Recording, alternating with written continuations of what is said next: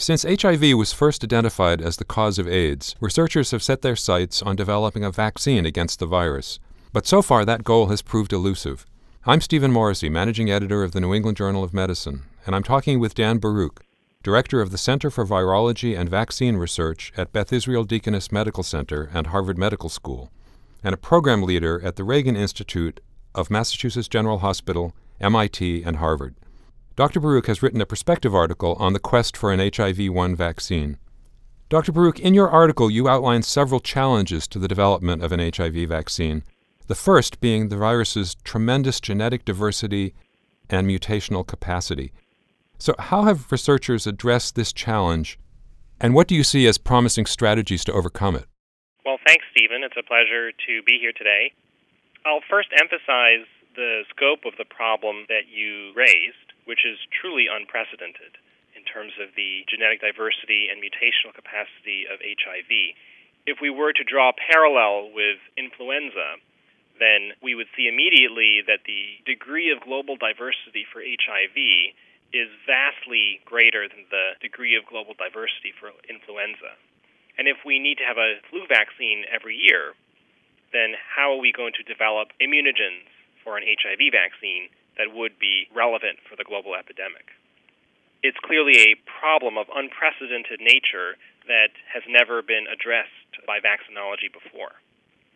So to date, the vaccines that have gone into advanced clinical efficacy trials have really focused on natural sequences of the virus, and those clinical trials have been geographically localized.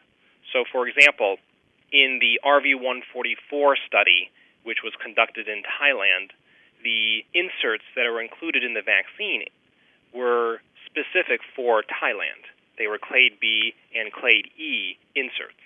While that was appropriate for that region of the world, it required the generation of a new vaccine completely for testing in South Africa. And that is exactly what's happening now. A new vaccine that's related to the RV144 vaccine is being made, but it's entirely a new vaccine and therefore requires years of manufacturing and early-phase clinical testing before it's ready for testing in South Africa. So unfortunately, using simple antigens in vaccine constructs is technically very difficult and requires many years of effort because it requires the generation of new vaccines for each region of the world. And one could even argue that there is too much diversity even in one region of the world for any given vaccine sequence. Also, the logistic complexity of manufacturing, producing, and ultimately delivering different vaccines to different parts of the world may not be logistically possible.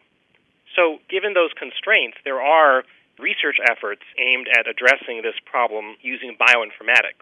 For example, there are efforts to develop so-called mosaic vaccines, which involve the generation of synthetic antigens based on bioinformatic analysis of global HIV diversity. And these synthetic antigens aim to best cover the global HIV epidemic using the fewest number of antigens possible. The degree to which such an approach will indeed address the problem clinically remains to be determined, but will be tested over the next several years. There's also other approaches to try to focus immune responses on conserved antigens, both for T-cell responses and for antibody responses.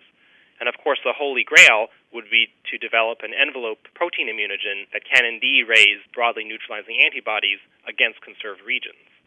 However, that currently is not possible.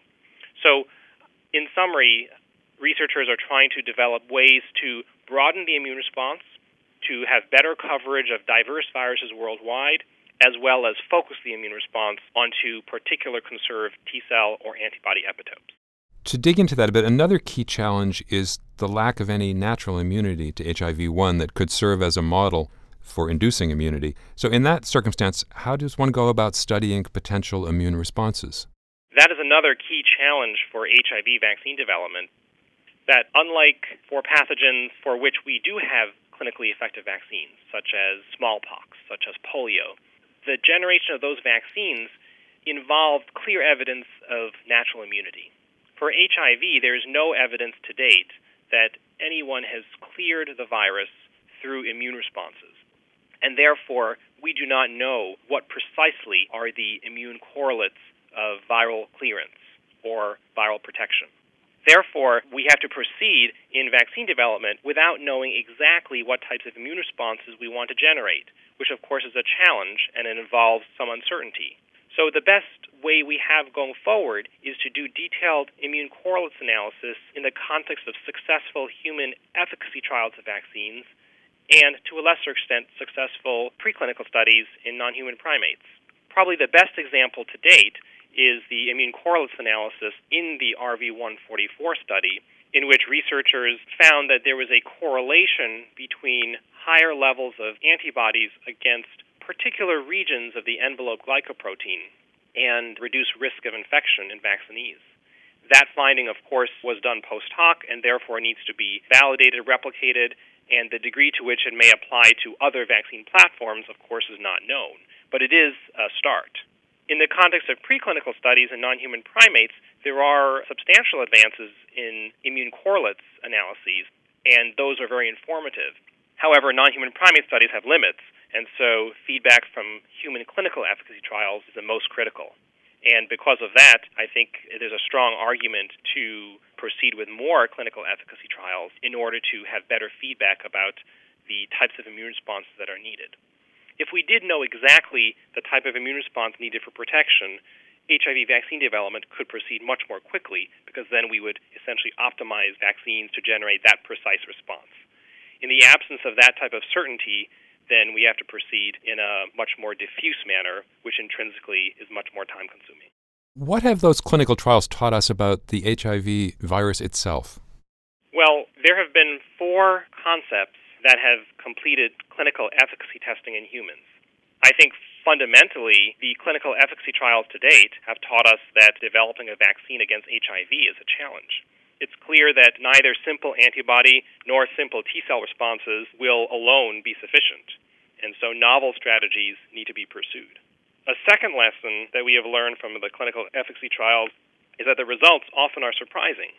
I think many researchers would not have predicted the outcome of the STEP study involving the Ad5 Gagpol NEF vector-based vaccine, and many people were quite surprised with the outcome of the RV144 study. However, despite HIV vaccine development being difficult and often surprising, we do have an initial proof of concept that an HIV vaccine is indeed possible through the modest but low-level protection seen in the RV144 study.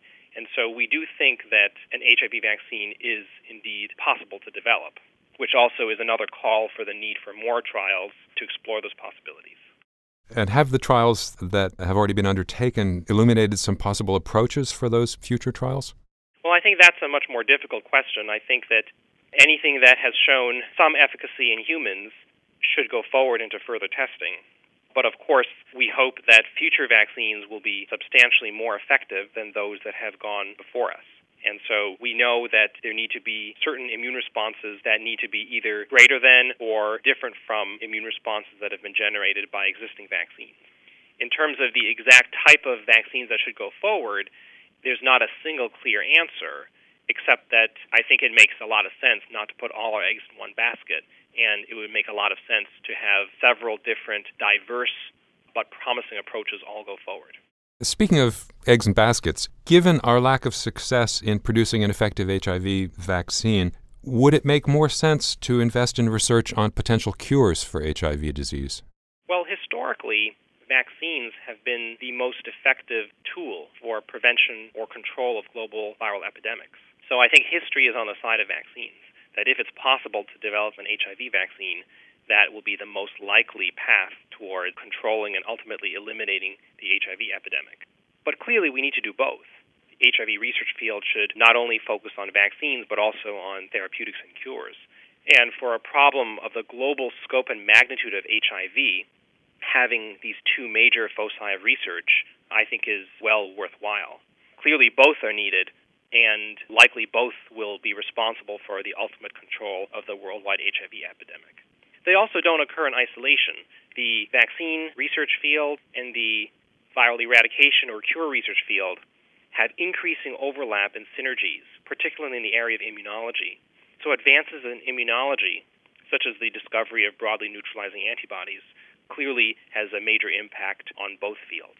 So the research fields are synergistic. And so it's not a question of doing one or the other, but it's really a question of how best to do both. Finally, what makes you optimistic about eventually finding an HIV vaccine?